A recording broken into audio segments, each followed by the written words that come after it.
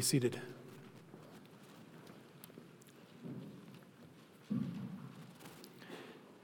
If you would open your Bibles to Exodus chapter 18. If you don't have a Bible with you this morning, you can find one in the pocket of the pew in front of you, and you can find Exodus 18 on page 55 of that black Bible. If you go into literature, you will find that there are many stories that are written that have a meaning far beyond what is just there on the page. My two middle children are currently reading Animal Farm right now. And certainly as Orwell wrote that, he meant it to be more than a story about how animals might organize themselves into governmental structures. Sometimes stories don't do that. Our two youngest boys, 2 and 3 years old, are currently reading through and really digesting Goodnight Moon, and I don't think that book has any meaning behind what it says on the very front page. It's just Goodnight Moon, continually Goodnight Moon. But everyone who reads Animal Farm knows that it's more than just about the animals and how they're organized and the cuteness of how they talk. It's less about animals and it's more about us. The Bible can do this and does this quite often, but in a pretty particular way that normal literature, things like Animal Farm, can't quite do. For most of literature, the story on the surface has meaning only insofar as you can see below the story on the surface, like Animal Farm. But God, as the greatest storyteller, does better than that. So God will oftentimes leave us clues and hints in the very words that he uses that this particular thing is pointing beyond itself while also keeping that thing incredibly significant. All that might be a bit abstract, but you'll see what I mean by this as we turn to Exodus chapter 18. We get a glimpse of this very phenomenon here as we have the appearance of Jethro again, Moses' father-in-law. Having come for a visit, he brings Moses' family in tow with him, talks with him a bit, gives him some advice, and then leaves.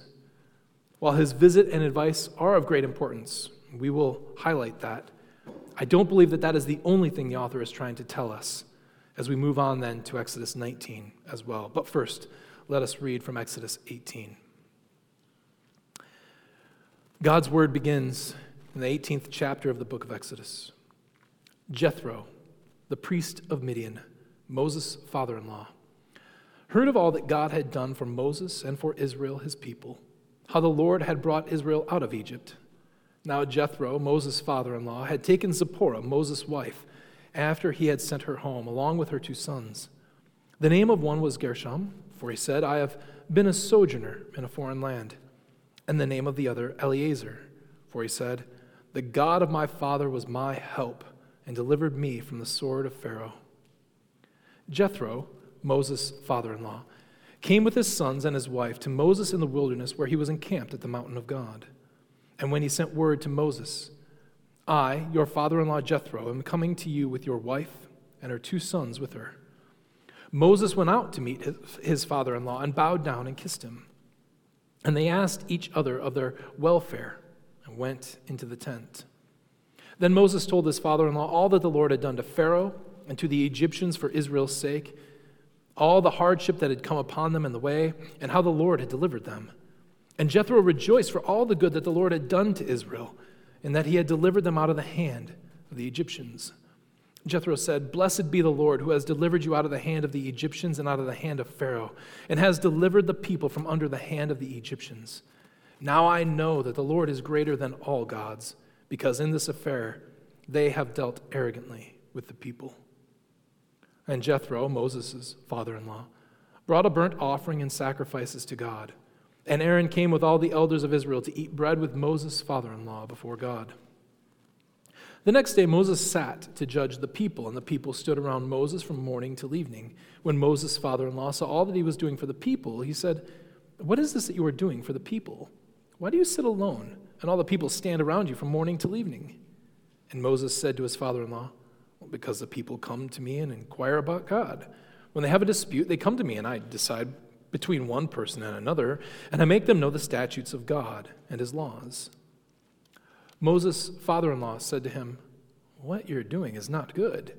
You and the people with you will certainly wear yourselves out, for the thing is too heavy for you. You are not able to do it alone. Now obey my voice. I will give you advice, and God be with you.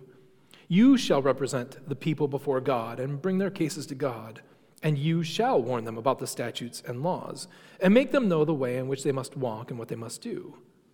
But moreover, look for able men from all the people, men who fear God, who are trustworthy and hate a bribe, and place such men over peoples as chiefs of thousands, of hundreds, of fifties, and of tens, and let them judge the people at all times.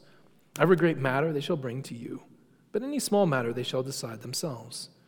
So it will be easier for you, and they will bear the burden with you. If you do this, God will direct you. You will be able to endure, and all this people will go to their place in peace. So Moses listened to the voice of his father-in-law and did all that he had said. Moses chose able men out of all Israel and made them heads over the people, chiefs of thousands, of hundreds, of fifties, and of tens. And they judged the people at all times. Any hard case they brought to Moses, but any small matter they decided themselves. Then Moses let his father-in-law depart, and he went away to his own country. This is the word of our God. Let's first talk about Jethro's instructions. The visit is primarily, here it seems, for the good advice that Jethro is going to give to Moses. Moses is spending a good deal of time, apparently, judging over the people of Israel. And this, at some level, should come as no surprise, although there's nothing so far in the text that would lead us to think that this was actually happening. But people, even in times of great peace and calm, will sometimes squabble and fuss with one another. Difficulties are going to arise, and those particular issues need to be adjudicated by someone, typically not the two people who are involved. Given that they've been traveling through the desert, they're unsure of their next stop, they're people who are living in tents, I would think that these sort of squabbles occur ever more frequently. So Moses has been kept pretty busy. So busy, in fact, that Jethro looks at him and says, you are no longer a spring chicken. You are old meat, man. And because of that, you're not going to be able to do this for very long. It's been 3 months since you've come out. You're not going to be able to withstand this kind of continual pressure on your time and on your days and the weight and the burden that's upon you. So here's what you're going to do. You're going to delegate. You're going to find responsible, good, able men, and you're going to make them sort of in authority over people, depending on their age and depending on their responsibilities and how respected they are and how good they are at judging these things. You're going to place them over 10 or 50 or 100 or 1,000 people, and they're going to handle the matters of the people below them. When those things prove too difficult, then they'll just work up the chain. Eventually, you will be the last stop. This way, you can still make known to everybody what they are supposed to do and how they're supposed to live, but it will greatly decrease the burden that is upon you. There is an immense amount to gain from this advice, all on its own. First, I think it's incredibly wise to delegate. Moses can and will get wearied by the constant drone of people and their problems. And it's not that the people here are even grumbling a lot. It's just that they're going to need direction. They're going to need to know, can this happen? What happens in this case? There has to be somebody above them to say, you are in the right, you are in the wrong. And Moses simply cannot handle them all and either stay alive or stay sane. And so Jethro comes in with this advice. And the real problem is not just in Moses' health, but it's also in the focus that he has. Moses has other things that he needs to do. Moses has other bits of instruction that he needs to provide to people. Moses has other leadership responsibilities besides simply judging between the squabbles and the common problems that people have. And even calling them squabbles, I don't mean to diminish this. It's clear that this is important work. So God, through Jethro, is allowing Moses to know that there is a better way to handle this so that you can have your time focused where it needs to be focused, and these things can still be helped. This whole thing seems like a foretaste of Acts chapter 6. The church has a problem, a major problem. The apostles say, listen, even though this is a major problem, this shouldn't distract us. There's going to be major problems again in the future. There's always going to be problems. It's not even the fact that people are sinful. It's just the fact that this is the world we live in. There's always going to be problems. So here's what we're going to do. We're going to appoint 7 men, deacons, to serve, to help, to guide and direct these things. And for the rest of the time, we're going to devote ourselves to the Word of God. And this is the beginning of deacons. This is the beginning of deacons, maybe in Acts 6, but you can also trace it back here to Exodus 18. This is where the idea comes from.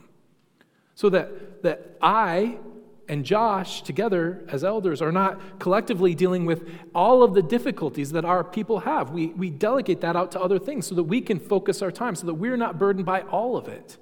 Our deacons, by the way, do an excellent job of this. Do an excellent job. And while we're here, I'll say something just kind of in passing. They do such an excellent job that I don't need to answer those questions. And many times you guys come to me with questions that I can't answer. If you come to me with a question about buildings and grounds, I'm going to direct you to the buildings and grounds deacons. If you come to me with a question about hospitality, I'm going to direct you to Kelly. If you come to me with questions about an area of expertise that one of our deacons is over, I'm just going to point you in their direction. Not because I can't answer that, sometimes I can't, but because that's what they're there for. Use those deacons for that. Find out what your deacons do and entrust that ministry to them. It's wise to delegate. But it's also good for others' sake to be humble. One of the stunning things throughout Exodus chapter 18 is how many times we have explained the relationship between Moses and this Jethro. Did you know that Jethro was Moses' father-in-law? I don't know if you picked up on it. It says it maybe 6 or 7 times in the passage. Moses' father-in-law. I think that there's a reason why. Because what Moses is being asked to do is humbling to him. You can't handle all of this. And there is absolutely no one in authority over him in Israel. But there is one man who has the right to look at him and say, you need to listen to me, Moses. And that's his father-in-law, Jethro. So Jethro comes and he does precisely that. And Jethro's understanding here is that it's not just good for your health, but it's important for everyone else. Notice what he says here in verse 18. You and the people with you will certainly wear yourselves out. It's not just that Moses is worn down by this, but if you're 3,000th in the queue to come see Moses, you are wearied by that, right? It's like that line in A Christmas Story. Right? It goes all the way across the store, right? You're standing there, you're saying, I've got this problem with my neighbor, and Moses isn't available until Tuesday in March. And you're like, this is infuriating. Like, I can't see him. And the whole point is, if you are not humble and delegate these things out, you're not just going to weary yourself out, you're going to weary your people out. So, it's not just wise to delegate, it's wise for others' sake to be humble. The last thing I want to point out about this particular thing is just that it's wise to put men of good character in places of authority. Jethro does highlight the fact that they need to be able. Verse 21, moreover, look for able men. They have to have competency here. You can have incredibly holy men who are filled with the fear of the Lord. They want to do what is right. They want to do what is good, but just lack the ability to critically think through issues.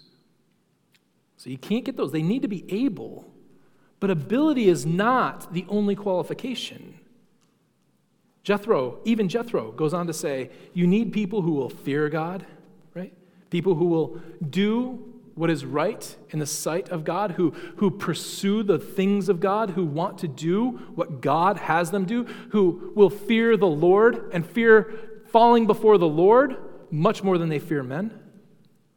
You need people who won't take a bribe. People who have this sort of steadfast refusal to be partial, who will judge the facts of the case, not based on what they can gain from it, but based on what is right and true. He lastly says people are trustworthy. Listen, both parties, when they come with a problem before these judges, need to understand that this judge is trustworthy. If they don't trust him, they're not going to listen to him. He's got to be trustworthy. It is never good nor advisable for any reason, no matter how pragmatic or otherwise, to elect or appoint leaders of bad character. It's never okay. The Bible never gives warrant for it. Jethro's instruction is clear, and it seems to free up Moses in a number of ways. However, Let's talk then, secondly, about Jethro's importance. Because while that is a portion of our chapter, we have to question what in the world this is even doing here. Because if you were to read through Exodus 14, 15, 16, 17, and then skip up to 19, you really wouldn't miss much. Now, it's true you would miss this bit about how Israel is organizing itself as it's being judged. But honestly, if you take that out, everything in Exodus still makes a good lot of sense. The mountain scene in chapter 19 could make sense. The giving of the Ten Commandments in chapter 20, the instruction about the tabernacle and the offerings that's going to come in later chapters, all of it still makes sense. This seems like it's kind of squeezed in here. We've heard nothing but the people talking about the nation or the people of Israel time and time again, how they grumble and complain and the difficulties that they're having. And then all of a sudden we take a break from that. We completely pull out of that to talk about Moses' family, who, by the way, we didn't even know disappeared. We don't know when he sent them away. If it was after the weird foreskin event, before he even got to Egypt, or if when he got to Egypt, he looked around and said, this is a little bit shaky for me to want you to be here, so why don't you guys go back to Jethro, and then I'll see you sometime in the future. We have no idea that they even departed. So why are we bringing this up again? Notice, we didn't even know that this practice was happening. We didn't even know that it was a strain on Moses. It just kind of comes out of nowhere. I didn't know really what to make of it. Should tell you that I didn't come up with the comparison that I'm going to make here in a second. This is the work of John Sailhammer, who did this in a helpful book that he wrote.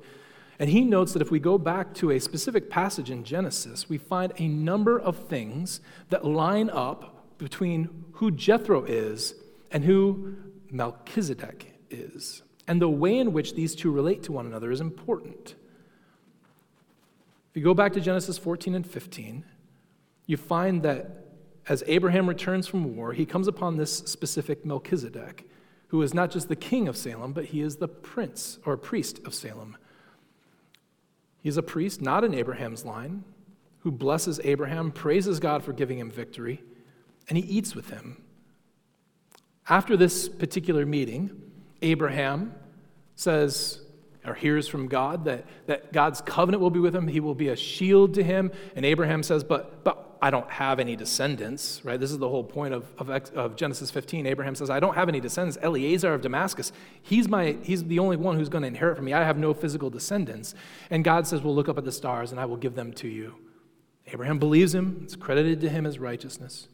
And then in Abraham's small little, I have belief, but help my unbelief type of moment, he says, but I need assurances that they're going to get the land. And God says, okay, I will make an assurance for you. He has him cut up some animals, separate them. God's going to pass between them, but before he does, he causes a sleep to fall on him. He hears the word of the Lord that his people, his children, will go down to Egypt for 400 years, and he will bring them out, and then he will give them the land. I want you to see how many parallels there are between Jethro's showing up here and what happens in Melchizedek. Both Jethro and Melchizedek are priests, specifically named as priests, but both are priests of the Most High God outside of Abraham's lineage, not inside Abraham's lineage. They both stand as Gentiles, as it were. Melchizedek is king of Salem. King of Salem means very closely related to the word shalom, which is exactly the word, although it's not translated this way, that happens to come up in verse 7 when it says, and each asked of their welfare. It means that they asked for shalom to be upon the other. They said shalom to one another, well-wishing, a full, happy understanding and fullness of life. There's shalom in both of these cases. Both of them arrive after war and after victory. Both bless the Lord for that victory. Both share a meal with the person that they are visiting. Both have worship activities after that meal related to offerings. Abraham giving tithes, Jethro giving sacrifice. Moses' son is named Eleazar, the exact name of the child who was going to inherit from Abraham. His other son is named Gershom, using the exact same language that God said, I'm going to send them down to be sojourners in a foreign land. Moses' son's name is, I have been a foreigner, or I've been a sojourner in a foreign land. Now, why make those comparisons? Why is Jethro here being pinned, I don't think as another Melchizedek, but why is the author drawing our attention back to Melchizedek? I think it's precisely for what happens afterward. Because what happens afterward is God will look at Moses and he will say, the promises that I made to you in chapter 12 are to be sure. And he passes through those split things. Animals dead on either side as a way of saying, if I am not good to my word, may I be as these animals, split in two, dead and gone. That's God's promise to Abraham. I will make the covenant come true. The covenant was a covenant of blessing, which is nothing less than, again, this sort of anti-curse, the reversing of the curse. God is to make Abraham's children into a nation. God is to dwell with his people, just as he dwelled with Adam and Eve in the garden. He is undoing the curse of the garden and therefore remaking the garden. So he is supposed to dwell with them. As Adam and Eve walked among God, so the people of Israel are to walk among God. They should do so in a land of blessing, in Edenic paradise. We might want to say they should do it in a land that's flowing with milk and honey. So while what we should be expecting is not a new covenant, we ought to be expecting a significant movement toward the completion of that promise. What we get is Exodus 18 sort of priming the pump for what we ought to find in Exodus 19. And the author is drawing our attention to this, saying, listen, what comes next is going to be important. And what comes next ought to be, in your mind, a ratification of the Abrahamic covenant and at least a significant step forward in the completion of it. So what do we get in Exodus chapter 19? Read with me if you would. On the third new moon, after the people of Israel had gone out of the land of Egypt, on that day, they came into the wilderness of Sinai. They set out from Rephidim and came into the wilderness of Sinai, and they encamped in the wilderness. There Israel encamped before the mountain, while Moses went up to God. The Lord called to him out of the mountain, saying, thus you shall say to the house of Jacob and tell the people of Israel, you yourselves have seen what I did to the Egyptians and how I bore you on eagle's wings and brought you to myself. Now therefore, if you will indeed obey my voice and keep my covenant, you shall be my treasured possession among all the peoples, for all the earth is mine. And you shall be to me a kingdom of priests and a holy nation. These are the words that you shall speak to the people of Israel. So Moses came and called the elders of the people and set before them all these words that the Lord had commanded him. All the people answered together and said, all that the Lord has spoken we will do. And Moses reported the words of the people to the Lord. And the Lord said to Moses, behold, I am coming to you in thick cloud, that the people may hear when I speak with you, and may also believe you forever. When Moses told the words of the people to the Lord said to Moses, go to the people and consecrate them today and tomorrow, and let them wash their garments and be ready for the third day. For on the third day the Lord will come down on Mount Sinai in the sight of all the people, and you shall set limits for the people all around, saying, take care not to go up into the mountain or touch the edge of it. Whoever touches the mountain shall be put to death. No hand shall touch him, but he shall be stoned or shot. Whether beast or man, he shall not live. When the trumpeter sounds a long blast, they shall come up the mountain. So Moses went down from the mountain to the people and consecrated the people, and they washed their garments. And he said to the people, be ready for the third day. Do not go near a woman. On the morning of the third day, there were thunders and lightnings and a thick cloud on the mountain and a very loud trumpet blast, so that all the people in the camp trembled. Then Moses brought the people out of the camp to meet God, and they took their stand at the foot of the mountain. Now Mount Sinai was wrapped in smoke because the Lord had descended on it in fire. The smoke of it went up like the smoke of a kiln, and the whole mountain trembled greatly. And the sound of the trumpet grew louder and louder. Moses spoke, and God answered him in thunder. The Lord came down on Mount Sinai to the top of the mountain.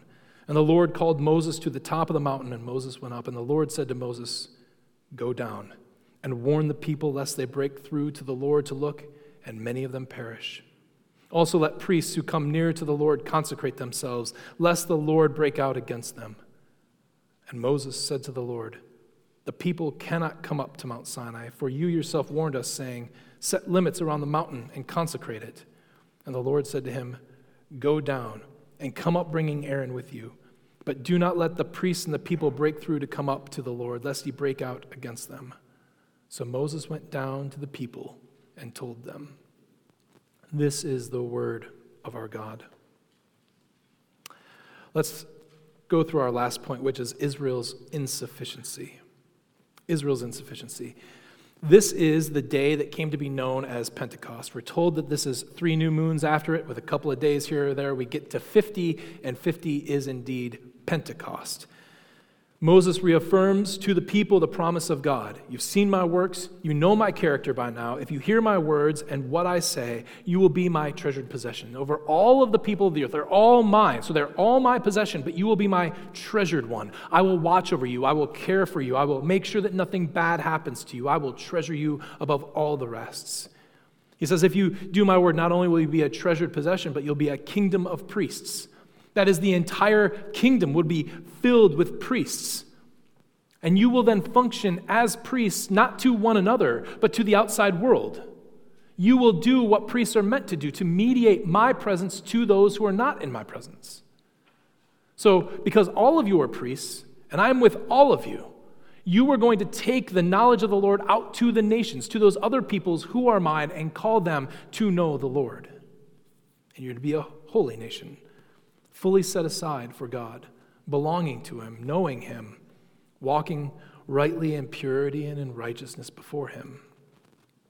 To these things, all the people heartily agreed. All that the Lord has spoken, we will do. The Lord then gave some instructions as to what happens next. The people are to prepare themselves for 3 days. Not only set aside by Moses and consecrated, they're to be clean, their clothes are to be clean. The instruction to not go near a woman is a prohibition against sex. He's saying basically you are to keep yourself from sexual activity so that you can be fully focused on me, not on your neighbors, not on your wife. You are to be focused upon me.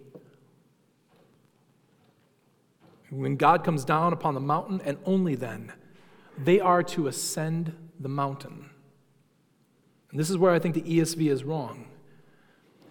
In verse 13, the end of verse 13, what the ESV says is, "When the trumpet sounds a long blast, they shall come up to the mountain." They're trying to make sense of a difficulty in this passage. I don't think coming up to the mountain is the right way to put it. The CSB, the Holman Standard 2017, says this: "When the ram's horn sounds a long blast, they may go up the mountain." The word that's used here literally means to ascend. So it is true that they probably have to ascend in some way, shape, or form to get up to the mountain, but clearly the implication is that they are going to ascend into the mountain. They are going to go up where Moses goes up. When you hear the horn blast, that is what you're supposed to do. But then something happens that catches each and every one of them by surprise. The Lord actually comes, and it is objectively terrifying. It's hard for me to know what it was that they would feel like. I think maybe this isn't the case with you, but CGI is ruining my emotional imagination, right? Because now I can imagine a number of things happening, and I've seen a number of things on screen that I'm now distant from, but I can picture, right? So I can picture all that junk from the Lord of the Rings because I've seen it on screen, even though I'm not emotionally invested in it. And I can understand how somebody could make this CGI mountain fire bonanza and look at it and watch it and think, wow, that's really cool, but be completely emotionally divested from what's going on here. I will have to say, though, this has got to be the most terrifying thing that anyone anywhere has ever seen.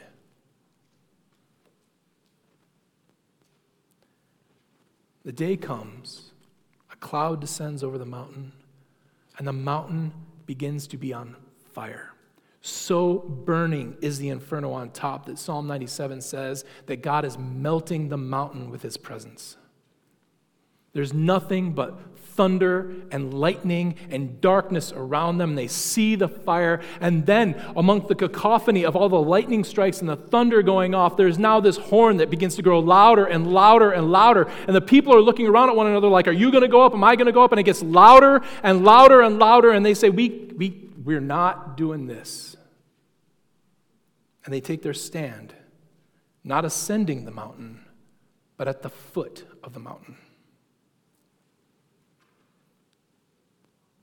Moses, God calls to him, ascends the mountain, and he does so alone. God warns him, you better make sure that they don't come up now. Moses says, well, we've got the barricades like you said. He said, you better make sure. You better go down and tell them they're not to come up this mountain anymore. I think the point is this. The people were indeed supposed to go up the mountain when the horn was heard. But they rejected the word that the Lord had spoken to them. They feared what they saw, but only enough to disobey God. This was to be, at least in part, the very blessing of the garden come to fruition. They were to be a people close to God, in his presence, just as Adam and Eve were. They were to be the ones who were in what we began to know of as the Holy of Holies, marking out that God is among them, not in some separate but tangible way, but there among them. But by this act, they naturally made themselves outsiders. They made themselves distant from God. Now, they were not going to be priests and mediators for the outside world, but they themselves needed priests and mediators to come to them. God would still be with them. Up to this point in the text, you know what we haven't had any mention of when it comes to God and his people? There's been no mention of temple. There's been no mention of tabernacle. There's been no mention of priests. It is only after this incident that we even get a hint that God has to have those things now, because the people shrunk back from God.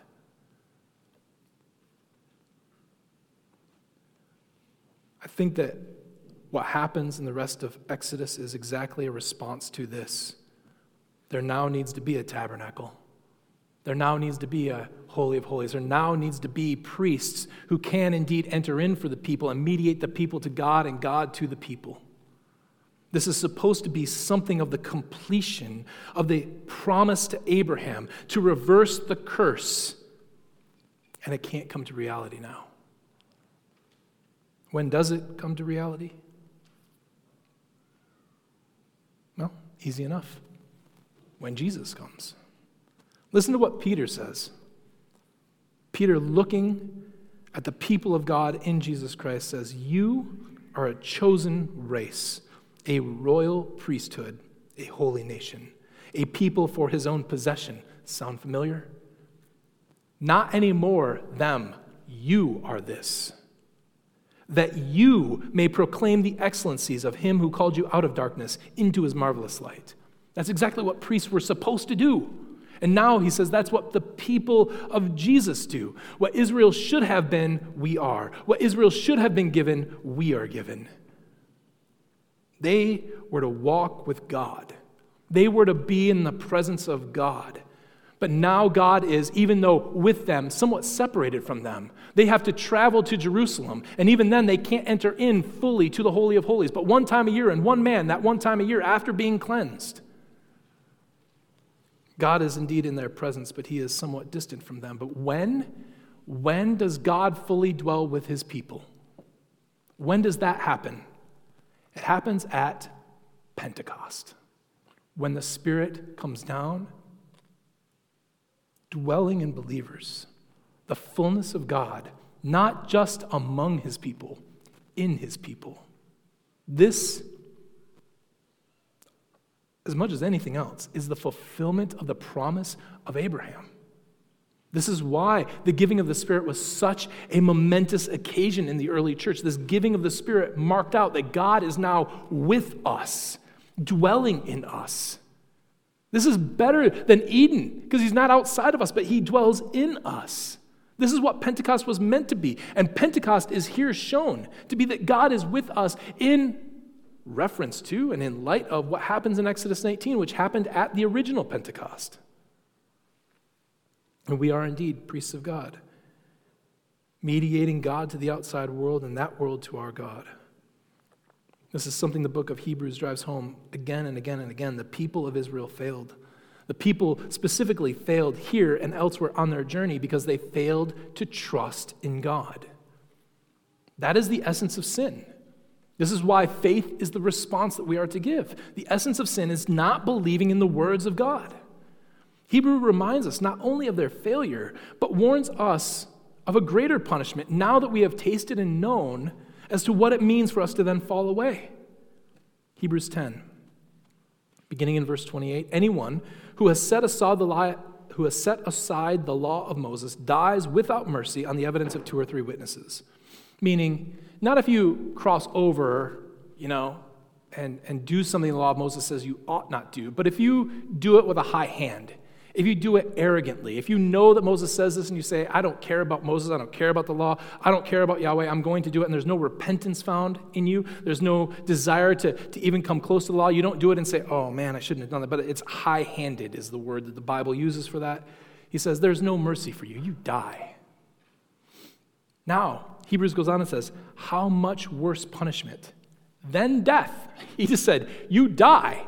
How much worse punishment do you think will be deserved by the one who has trampled underfoot the Son of God, who has profaned the blood of the covenant by which he was sanctified, and has outraged the Spirit of grace? For we know him who said, vengeance is mine, I will repay. And again, the Lord will judge his people. It is a fearful thing to fall into the hands of a living God. It's not all bad news. The book of Hebrews goes on to remind the people, when you first heard, you suffered. You turned your back on the world, and the world lashed out at you.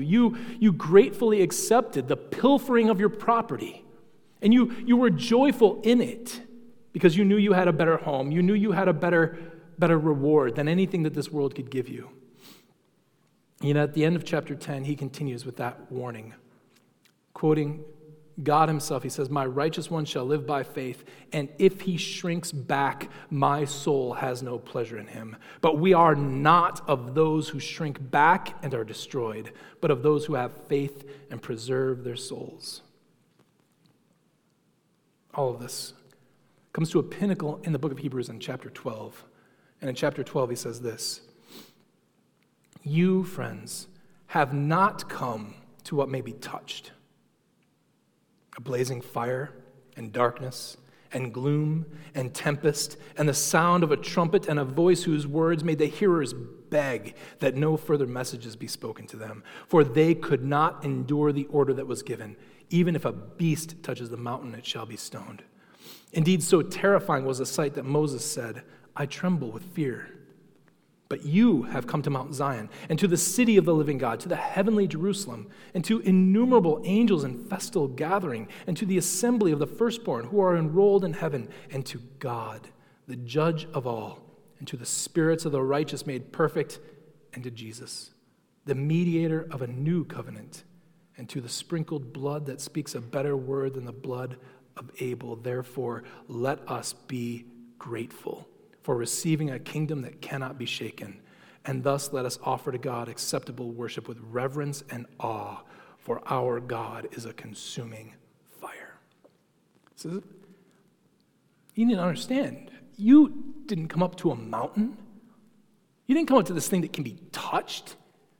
You didn't come up to this pseudo-reality of who God is. You realize that this is a shadow of what was to come. That the reality that they were getting was a symbol, a picture, if you will, a facsimile, a substitute for the real presence of God.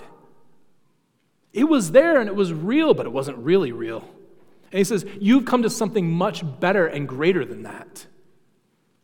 You've come to a fire that is beyond fire, and to happiness and joy that is beyond all joys, because you followed Jesus himself. And let's be very clear about what's going on here. Jesus doesn't change the nature of God. The very nature that you see on the mountain is the very nature of God, and it doesn't change because Jesus has now come. Jesus doesn't change the nature of God, but he does change us. God is still the God who melts mountains. The God who thundered then, thunders still. The God of terror on the mountain is the very same today as he was then. There's no new aspect of God. God has not learned to chill. He has not discovered the glories of love. He has not awakened to a new movement in his soul or rethought the end of his ways. God doesn't flicker or dim. He does not move away or sway. He's not a cloud that gives over to shadows of change. God is a rock, as we have said and we have sung. He is a mountain. Nay, he's not really either, but we lack words to speak of an unmovable reality. He is the same yesterday, today, and forevermore. So the terror persists. Don't esteem God lightly. Do not think that entering into his presence is something that one does while considering the schedule for the day, pursuing the pleasures of the world. Hebrews reminds us, it is a fearful thing to fall into the hands of the living God. But we are not like the Israelites, as Hebrews has told us, for we will not shrink back because something has changed. We are not beckoned up that mountain by Moses, who has seen but never tasted the wrath that is unfolding at the top of it. We do not follow thinkers who simply meditate on the truth or priests who can only speak of the truth. Rather, what changed is that we follow Jesus up the mountain. Our Jesus, who knows well both the wrath and the love, the power and the might of God, and the very God that he brings us to. Jesus himself, prepared for 3 days, ascends not to the picture of God on a mountain, but he ascends to the very heavenly tabernacle, the very dwelling of God, walks up to God Almighty, takes the scroll out of his hands, and begins to enact his will. This very Jesus tells us how and where to step. He guides us and directs us, for he himself is the way, the truth, and the life. So we do see power and terror and wrath and the awesomeness of God. And even more so than the Israelites could have possibly understood, we understand. So we ascend. For Jesus has gone before us, assured us of the path, and made a covenant of peace between us and God. Therefore, the terror is real, but it is not ours. The inferno does not shake us back. The terror is not ours, but it is for us. The fire is not to fall on us, but it is for us. The power is not against us, but it is for us. The might of God is directed to the good of his people for their help and love, for their encouragement and emboldening. Don't ever think that Jesus tames God. He doesn't tame God. He makes us fit for the mountain. So do not shrink back. Don't draw back to the things of this world, but press evermore into the fire and the lightning. Press into the cloud and the thunder, because this is who God is. Majestic in holiness, awesome in glorious deeds, doing wonders. Let us pray.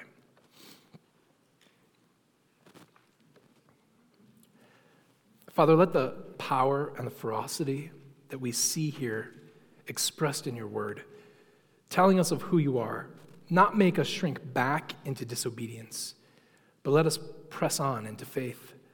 For we have a great high priest, willing to enter as sin into your presence, who has taken wrath and penalty in our place. So let us follow him into your very presence, filled with faith and hope, love and expectation, holy and righteous in your sight. We ask these things by faith in the name of Jesus Christ, our Lord. Amen. If you will, stand and sing with us our hymn of response, It Is Well With My Soul.